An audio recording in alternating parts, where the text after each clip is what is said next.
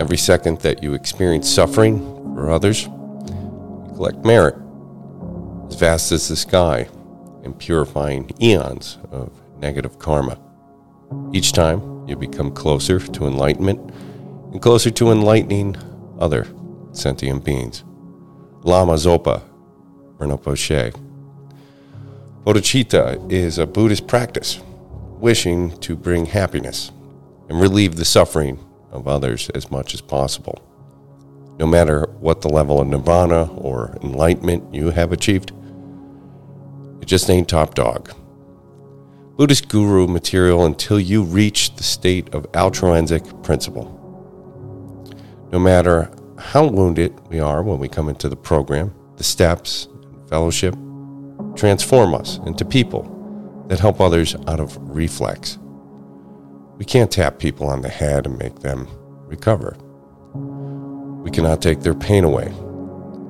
But we know with certainty that freedom is possible because for us, despair was transformed into a glimmer of hope. And then we found recovery. We have stories to tell, and we have time to listen. Addiction is such a dark place because it is such a self-absorbed state. Our needs are endless, and we feel alone. Weeks and months in, we can still be self-absorbed while the enormity of the steps is still in front of us. Just being at a meeting is being an example to others. Showing levity about our own shortcomings can make others smile.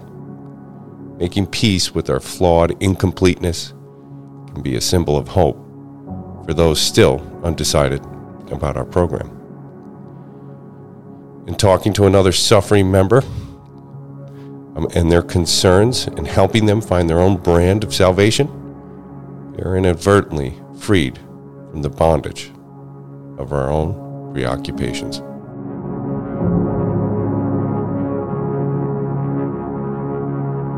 Thanks for starting your day with hammock readings, and we look forward to seeing you again tomorrow.